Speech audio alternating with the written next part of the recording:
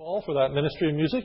Another date we'd like you to keep in mind is July the 18th. Pastor Tim Zook, a son of our church, is going to be ministering the Word of God to us on July 18th in the evening. So it'll be a great night to hear from Pastor Zook. So we hope that you'll come and be a part of that wonderful time.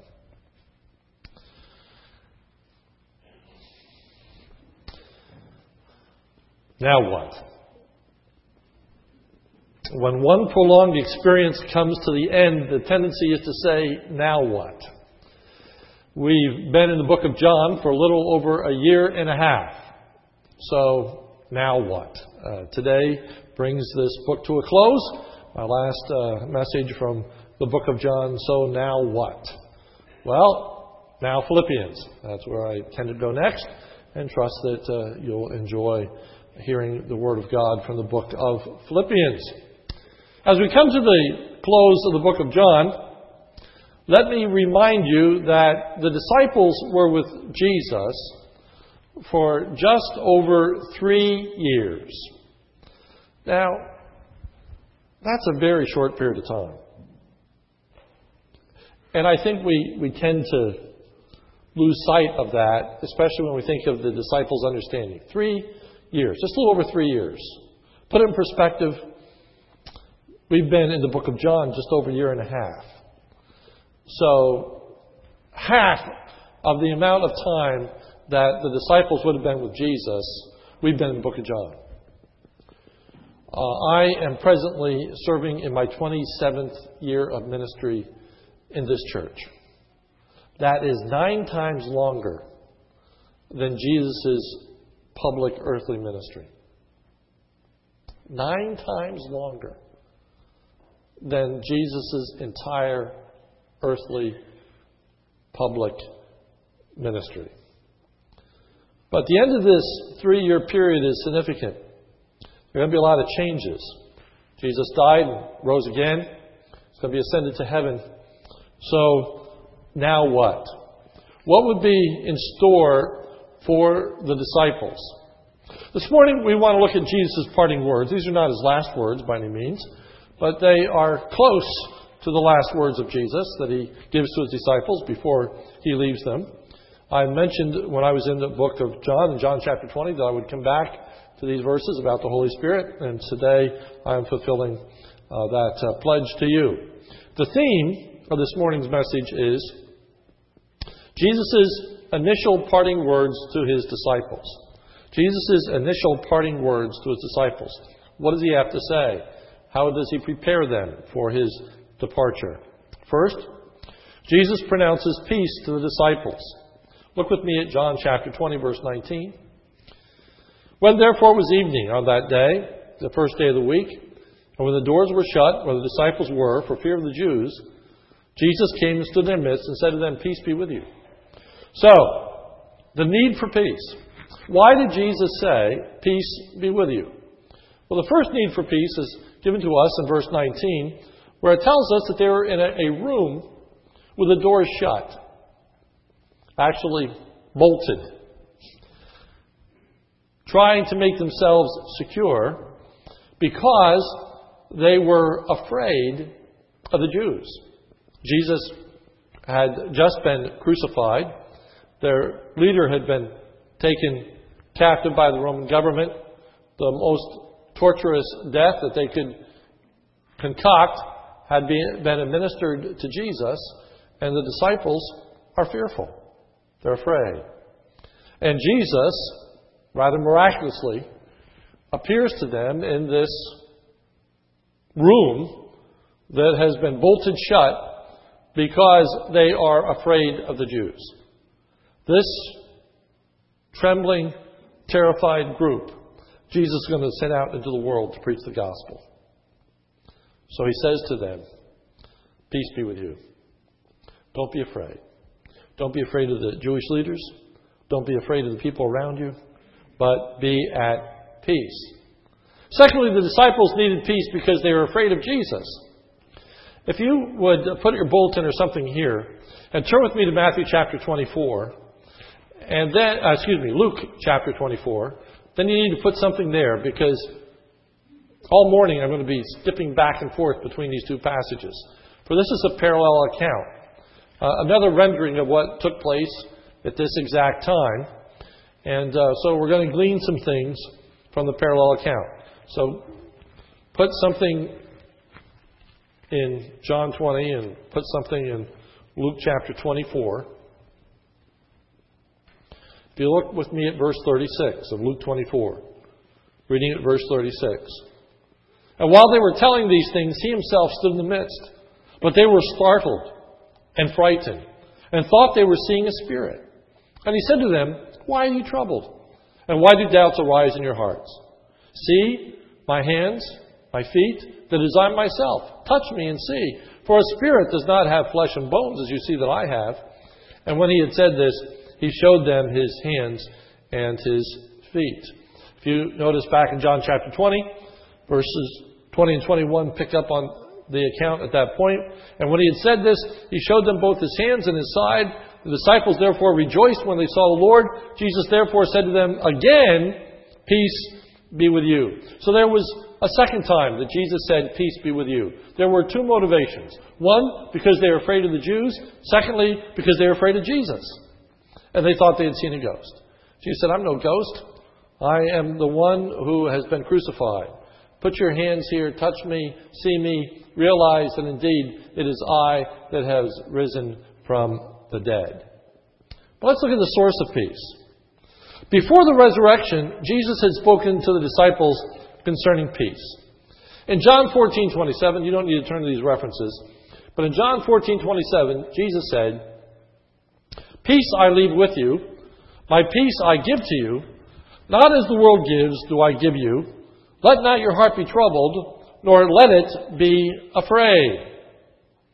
John 16:33. These things I have spoken to you. In me you may have peace. In the world you have tribulation, but take courage. I have overcome the world. We are to be at peace. The disciples are to be at peace. He said, don't let your heart be troubled. They were troubled. They were troubled. But Jesus said, take courage. I have overcome the world. We are to find peace in Jesus' triumph. Look at John 20, verse 20. And when he had said this, that is, peace be unto you, he showed them both his hands and his side. The disciples therefore rejoiced when they saw the Lord. Jesus therefore said to them again, peace be with you. As the Father has sent me, I also send you. Be at peace. Why? Because Jesus had overcome the world. Listen to John 16:33 again. These things I have spoken to you, that in me you may have peace. In the world you have tribulation, but take courage. I have overcome the world. Jesus said, take courage. Don't be afraid. Because I overcome all of the evil and the misery and the heartache of this world. The world gave its best shot at putting Jesus to death. The world did all it could to oppose Jesus Christ. He hung upon a cross. He was spit upon. He was bruised. He was abused. He was dead and placed in a tomb. And Jesus rose bodily from the dead. And so that body that was in the tomb is now out of the tomb. And he triumphed over all evil, all powers, all might, all dominion. And as you unpack that, it refers to the Roman government. He overpowered the Roman government. He overpowered the Jewish leaders. He overpowered Satan and the evil one and his host of fallen angelic beings. Jesus conquered all when he rose from the dead. And so when he invited them to touch the nail prints in his hand and the wound in his side, he was encouraging them to think about his triumph. I stand in your midst. Don't be afraid. Don't be afraid. It was FDR, I believe, that said, man has nothing to fear but fear itself. there was no reason for the disciples to be afraid. There was no reason for them to be hunkered down. There was no reason for them to be sitting in a room that was bolted, because Jesus had risen from the dead. We need to realize this morning the wonderful triumph of Jesus Christ. He rules over all things. No one, no thing, no entity can oppose Jesus Christ successfully. It's with that confidence that we're to go into the world. It's with that sense of peace in the understanding of the significance of Christ's resurrection. Secondly, Jesus provides the disciples with the Holy Spirit. Verse 22. And when he had said this, he breathed on them and said to them, receive the Holy Spirit. Jesus had promised before the resurrection that the disciples would receive the Holy Spirit after he was glorified. The very same word that's used in our text, John 7:39. But he spoke of the Spirit, whom those who believed in him were to receive, for the Spirit was not yet given because Jesus was not yet glorified. But once Jesus Christ had died and risen again, now it was time for the Holy Spirit to be given. Now it was time for the Holy Spirit to work in a new and glorious way in the life of the disciples and in the life of the church. This receiving, if you will, of the Holy Spirit is different from that which takes place in the book of Acts as the disciples are gathered together in the upper room, when there is a great outpouring of the Spirit of God, and comes and the Holy Spirit sits upon them as tongues of fire, and they're empowered and enabled for the work of God. This is a little different in our text. And if you look with me again at Luke 24, where we have a more lengthy account, Luke 24, I'll start reading verse 38 again to give you the context. And he said to them, why are you troubled, and why do doubts arise in your hearts? See my hands and my feet, that it is I myself. Touch me and see, for a spirit does not have flesh and bones, as you see that I have. And when he had said this, he showed them his hands and feet. And while they still could not believe for joy, and were marveling, he said to them, have you anything to eat? And they gave him a piece of broiled fish, and he took it and ate it before them. Now he said to them, these are my words which I spoke to you while I was with you, that all things which are written about me in the law of Moses and the prophets and the Psalms must be fulfilled. Then he opened their minds to understand the Scriptures. And he said to them, thus it is written that the Christ should suffer and rise again from the dead the third day, and that repentance for forgiveness of sins should be proclaimed in his name to all nations, beginning from Jerusalem. You are witnesses of these things. And behold, I am sending forth the promise of my Father upon you, but you are to stay in the city until you are clothed with power from on high. So he's talking about this power from on high that's going to come in the future, and they're to stay in the city until that power comes. They're not to immediately go out and start sharing the gospel until this power from on high comes. Acts chapters 1 and 2. That's Acts 1 and 2. What is taking place here is a down payment, if you will, a beginning of the work of the Holy Spirit. So what is the result, fruit, or benefit of them having received the Holy Spirit according to our text? Well, first is that the disciples had a new and greater understanding of the Scriptures. Jesus had said in John 16, but when He, the Spirit of truth, comes, He will guide you into all truth. For He will not speak of His own initiative, but whatever He hears, He will speak, and He will disclose to you what is to come. He shall glorify me, for He shall take of mine and disclose it to you.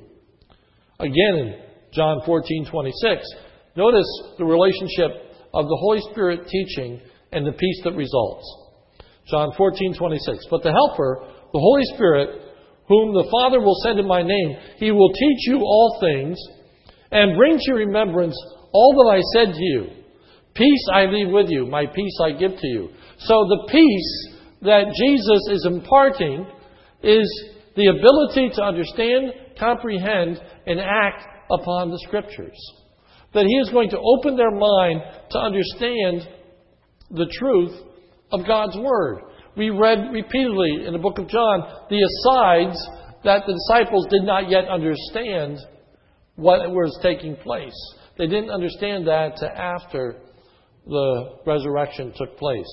If you look with me at Luke 24, verse 44. Now these are my words which I spoke to you while I was still with you, that all things which are written about me in the law of Moses and the prophets and the Psalms must be fulfilled. Now verse 25. Then he opened their minds to understand the Scriptures. That is corresponding to our text where it says he breathed upon them the Holy Spirit. That was the result. That was the benefit. That was the fruit. That was that their minds were opened to understand the Scriptures. The light went on.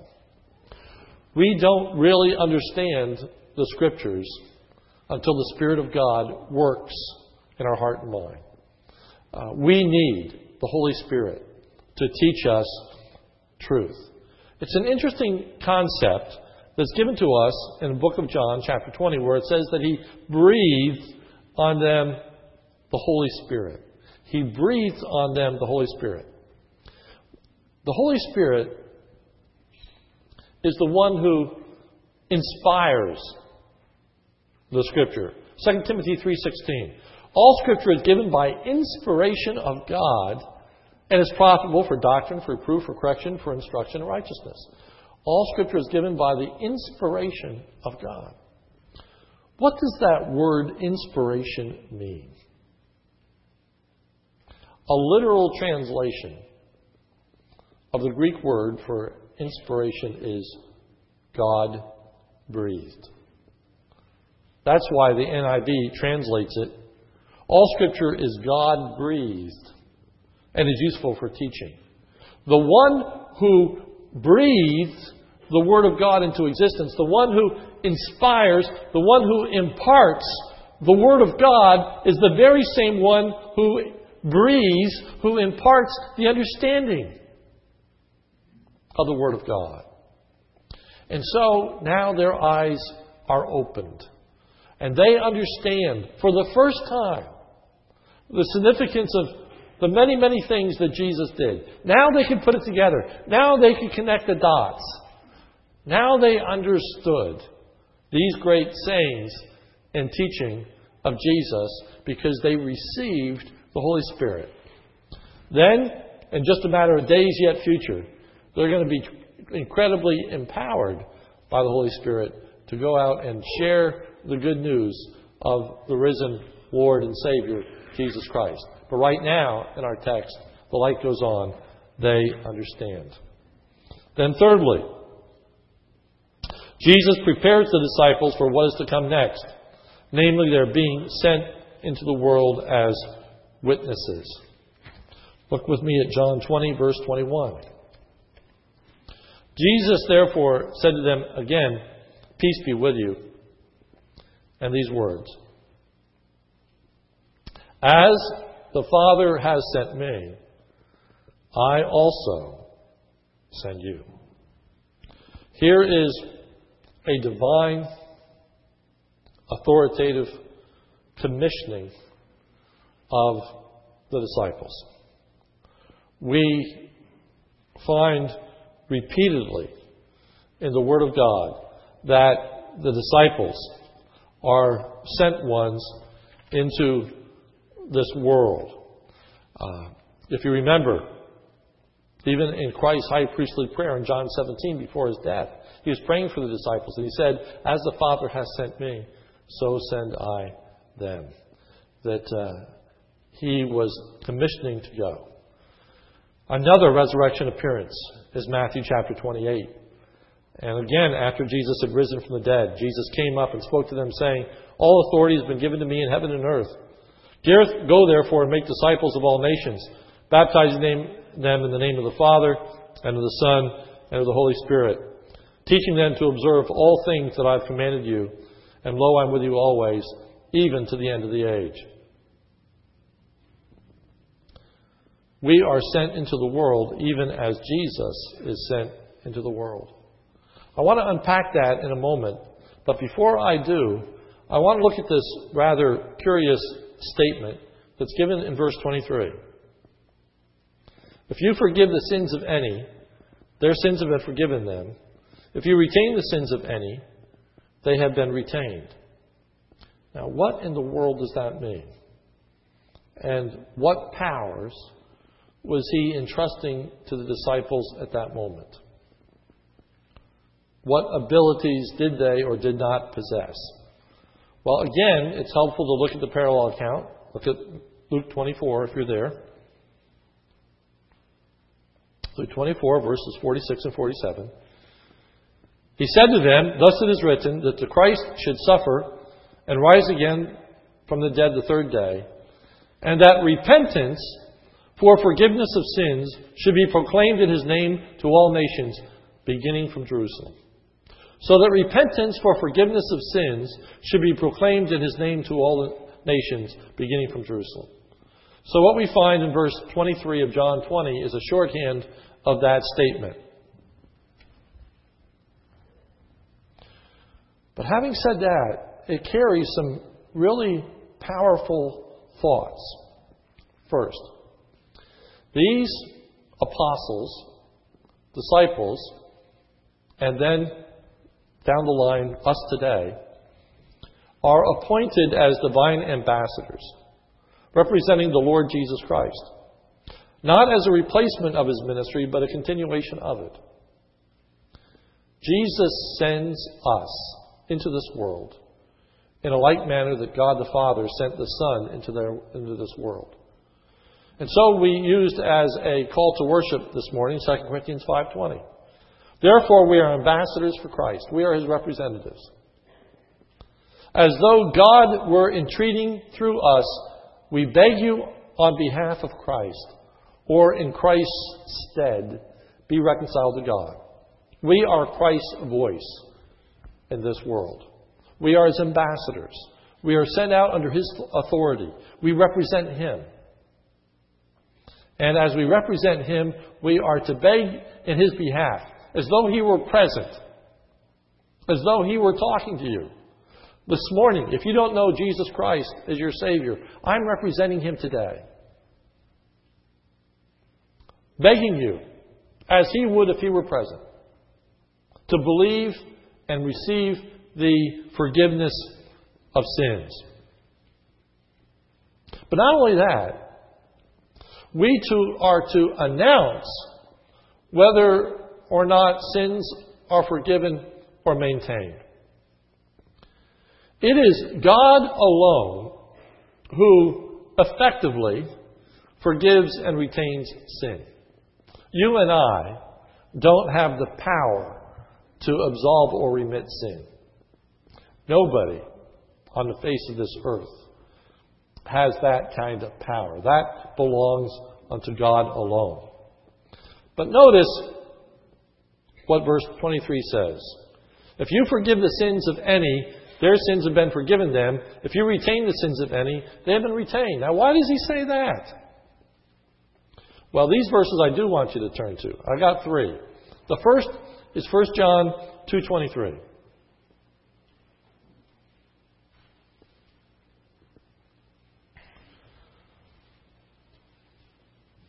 First John 2:23. Whoever denies the Son does not have the Father. The one who confesses the Son has the Father also. So if you don't believe in Jesus Christ, you don't have any relationship to God the Father.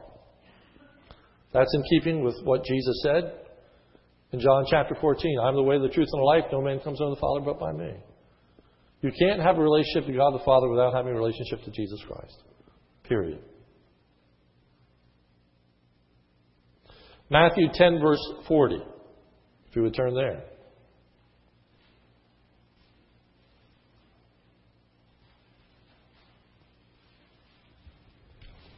Matthew 10:40.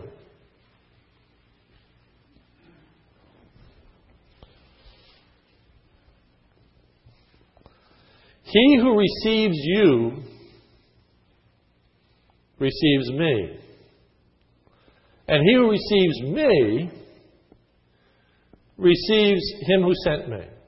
So notice the progression.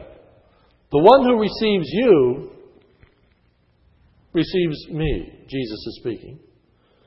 And the one who receives me, Jesus speaking, receives the one who sent me. That's the Father. One other verse, Luke 10:16.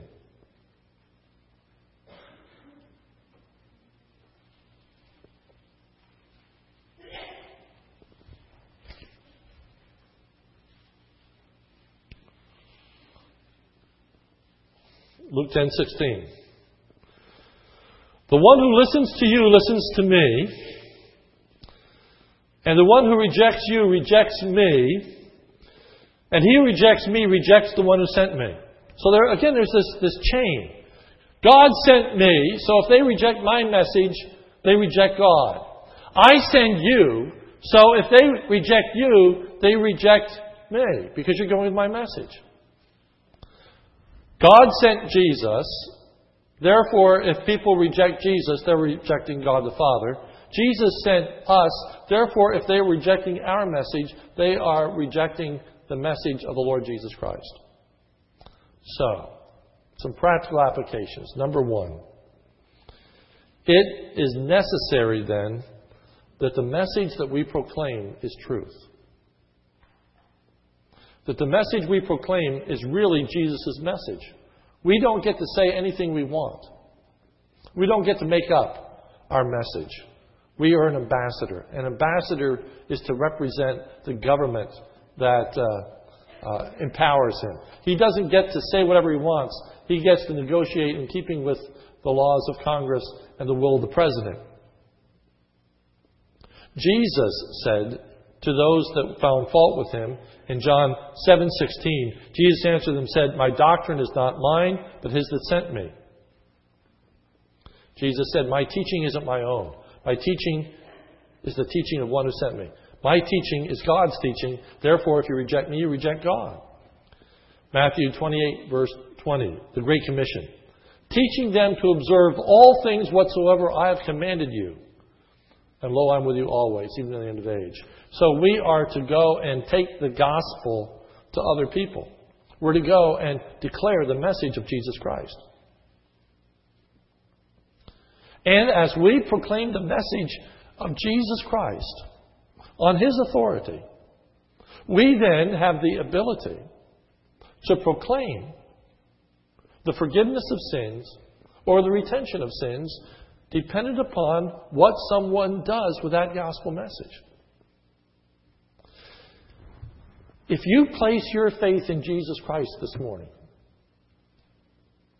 you acknowledge that you're a sinner, you recognize a need for forgiveness, you believe that Jesus Christ died on that cross in order to take away your sins and provide the righteousness that you so badly need, that he died and rose again, and you place your faith and trust in him, I've got the wonderful privilege to say to you, your sins are forgiven. Your sins are forgiven. And I also have the grave responsibility to say to you this morning, if you don't believe that message, you are yet in your sins. And you'll die without Christ. You won't experience any forgiveness. And you'll be separated from him for all eternity. We have the right and the responsibility to declare the forgiveness of sins or the retention of sins. And again, let me tell you what a dreadful responsibility that is. It's one that we shouldn't take lightly. For it is to reflect what actually takes place in heaven. It is to be an exact representation. We are to be accurate. When we say a person's sins are forgiven, their sins are to be forgiven. And when they say they're not, they are not to be forgiven. What we say is to be in keeping with what God says. Practically, for me, when someone prays to receive Christ as their Savior, I don't immediately say to them, your sins are forgiven. You won't hear me use language like somebody was saved today. I'm very guarded in that. You will hear me say, someone made a profession of faith. They've said they believe. How do I know? How do I know? How do I know it was real? How do I know it was genuine? How do I know that it was actually the Spirit of God and not something else that prompted them? Fear or concern or ambition or who knows what? I don't know. But that doesn't mean that we cannot know. 1 John says, these things are written that you may know that you have eternal life. That you can know. One of the great joys of a pastor is to do the funeral of a committed Christian. When you can stand up front and say with a great deal of assurance, our brother has departed this life and is in the presence of God. And again, I don't say that lightly. I say that to people who I have seen a transformation of life. I have seen the fruit of the Spirit taking place in their lives. I have seen the reality of their faith. And I'm convinced beyond a shadow of a doubt that they know the Lord Jesus Christ as their Savior. I can see the fruit of the Spirit of God in their lives. That's a great joy. Conversely, I don't stand at a funeral service and put anybody in hell.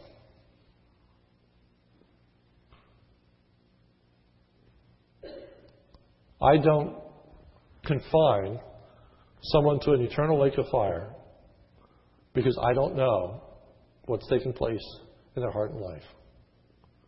I don't know if at some point, other than what I would have known, they have repented. I know they need to know the Lord Jesus Christ as their Savior.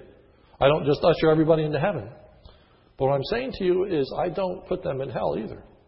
Because that's a pretty grievous thing to say. But I do know this. And we need to say it unflinchingly. That if a person stands before me and says, I've never received Jesus Christ as my Savior, then they're lost. They're lost. And they're lost as long as they don't come to a place of repentance and put their faith and trust in Jesus Christ. When I stand at a funeral service, I don't know for sure, for an absolute surety, that someone might have repented at the last moment, even like the thief on the cross, who said, remember me when you come into your kingdom. And Jesus said, today thou shalt be with me in paradise. There are such things as deathbed conversions. But let me also tell you that they're rare. They're rare. We need to be very, very careful who we reassure about their faith and who we condemn. Because I hear people condemn good brothers and sisters in the Lord, and it grieves me. Be careful about who you call a heretic. Be careful about who you say is not part of the body of Christ. We are to represent the mind and will of God. We are to pronounce the forgiveness of sins for those that are forgiven, and we're to pronounce that the sins are retained for those upon whom they're retained. You don't get to make it up. You don't get to make your own rules. You don't get to make family members feel happy. You don't get to comfort people that don't deserve comfort. And worse yet, you don't remove the warning from them for those that should tremble and quake. The great message of this passage is Jesus coming to his disciples and twice saying unto them, Peace be unto you. Peace be unto you. There are people on the face of this earth that peace doesn't belong to them.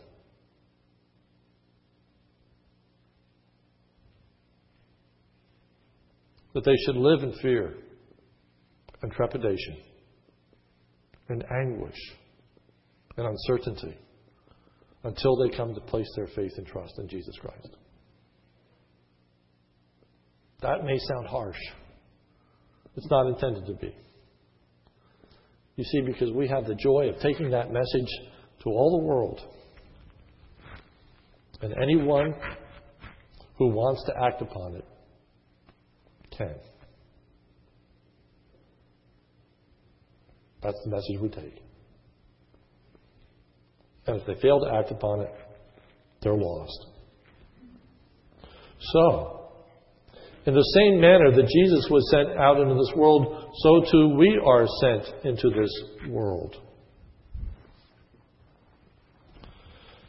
In John 3:16, probably know it well, for God so loved the world that he gave his only begotten Son, that whoever believes in him should not perish but have everlasting life. And then verse 17, for God sent not his Son into the world to condemn the world, but that the world through him might be saved.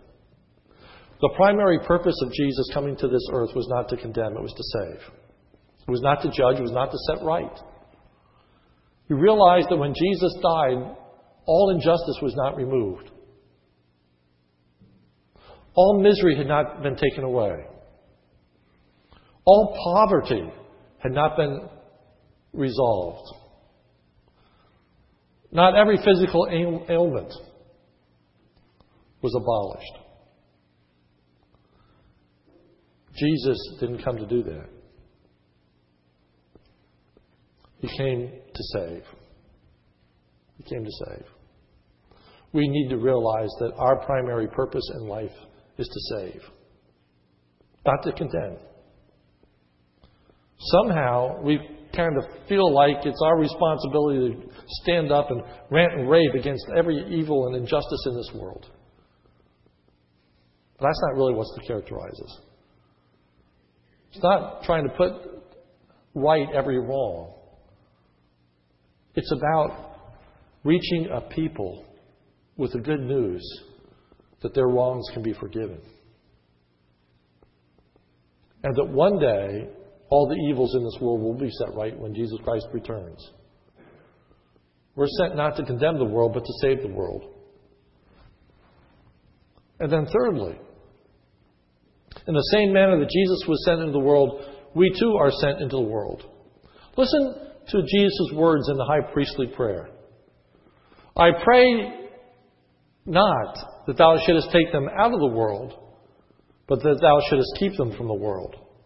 They are not of the world, even as I am not of the world. Sanctify them through thy truth. Thy word is truth.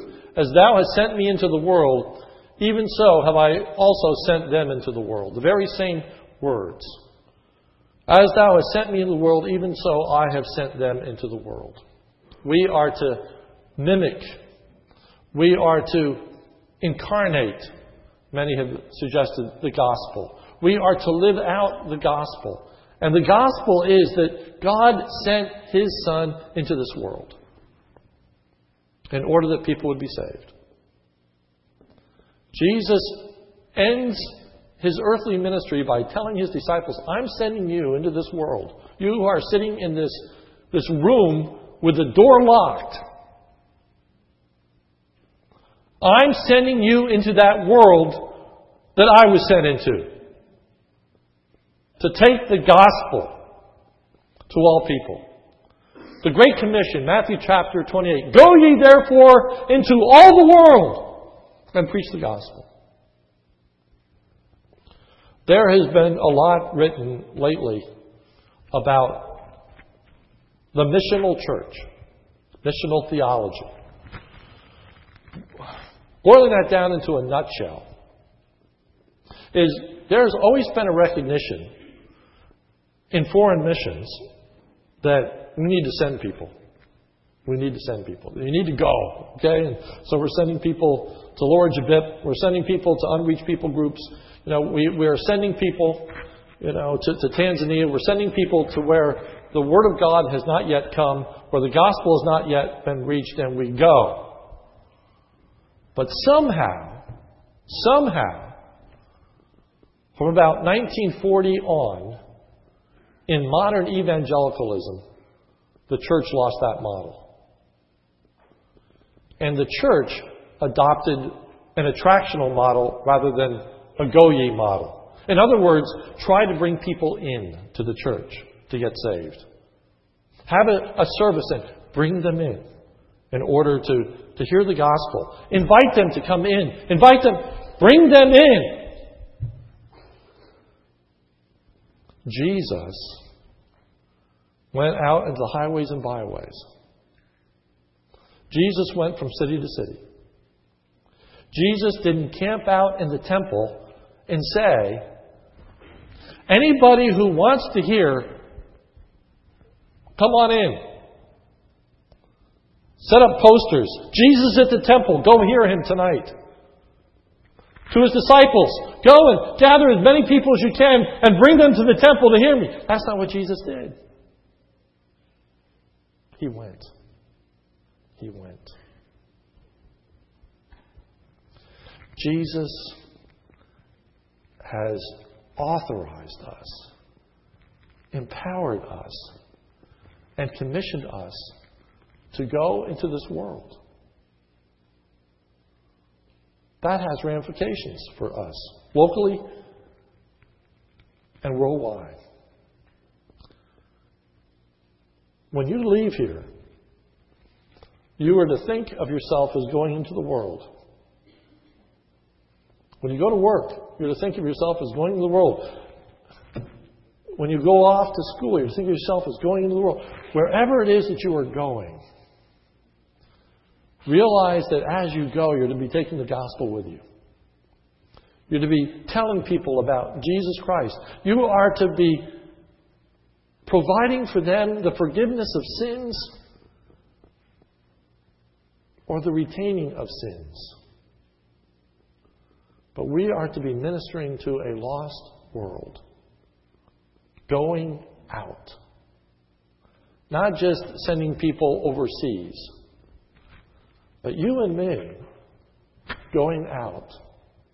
When we're at Turkey Hill. When we're at restaurants. When we're at McDonald's. When we're at the gas station. When we're at work. Wherever we find ourselves. We're supposed to be taking this gospel. And not sitting behind locked doors. Trying to keep the world out in fear.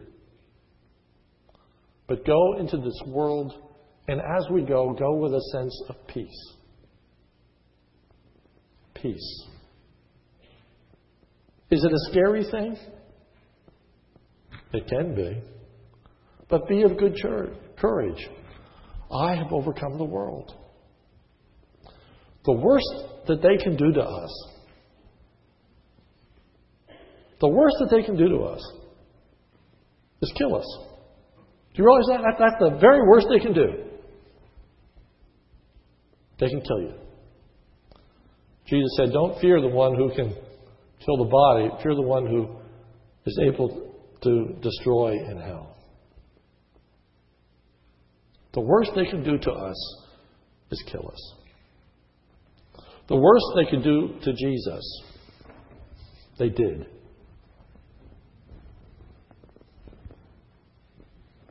They killed him. And the disciples were scared. And they sat in a room that was locked and said, now what? Jesus came and said, touch the nail prints in my hand. See that it is I. Touch the wound in my side. And be not fearing, but believing. Be at peace, for I have overcome the world.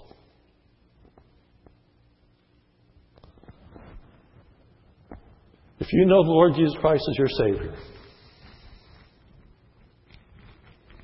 And if the very worst that the world could do to you happened, and they take your life, at the very moment that your physical life is snapped out, that physical life is snuffed out, that very moment, you're going to be in the presence of God. And that body that they may have shot or hung is going to rise from the dead. And you are going to be in your physical body and with Jesus forever and ever. Because He has overcome. Be at peace. Be at peace.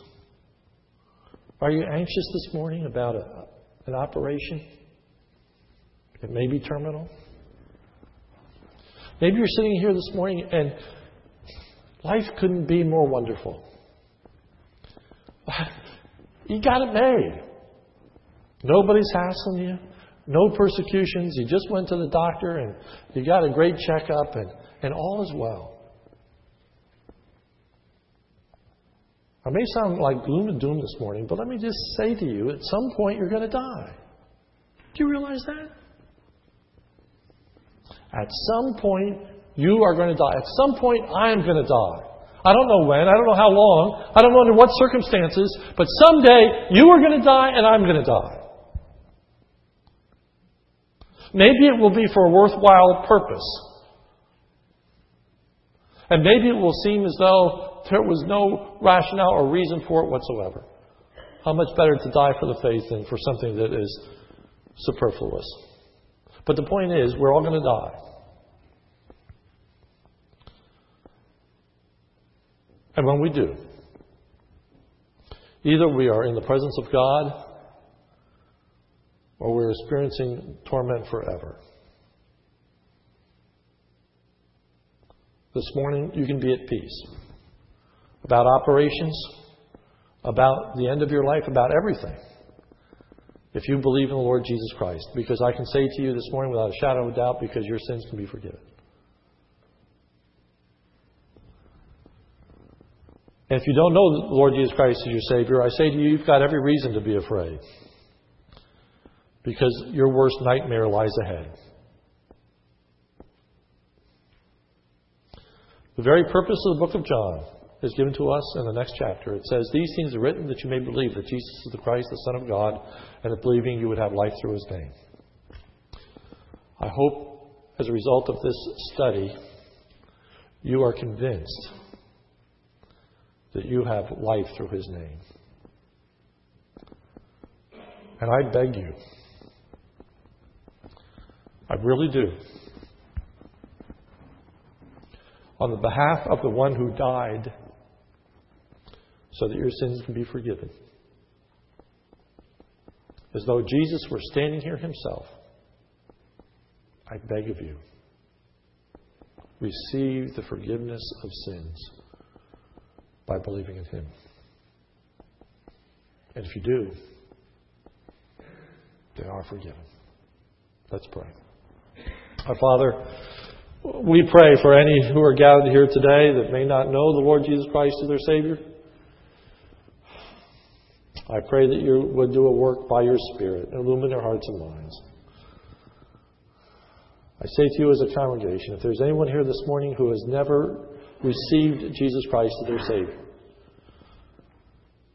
but wants their sins to be forgiven and to enjoy peace with God, I'm not going to embarrass you by asking you anything publicly, but would you raise your hand this morning to say, I want my sins to be forgiven and to experience that peace with God? Quickly, would you raise your hand just so I can see that, pray for you privately? Yes, anyone? Raise your hand quickly. Let's pray. Our Father, we thank you for your word, and I trust that you would help us to go out. We look for that empowerment, that enablement of your Spirit. I thank you that you have opened our hearts and minds to understand the truth. And Lord, help us not to just hunker down and be behind closed doors that are locked. But may we go out into this world, into the very places where we are going to encounter non-Christians, and may we give them the good news that their sins can be forgiven. And Lord, guard us. Guard us from reassuring anyone who doesn't or shouldn't be reassured. And guard our spirit that we're not out to condemn, but we're out to proclaim forgiveness. Help us as we seek to be your representatives in this world. For it's in Jesus' name we pray. Amen. Let's close.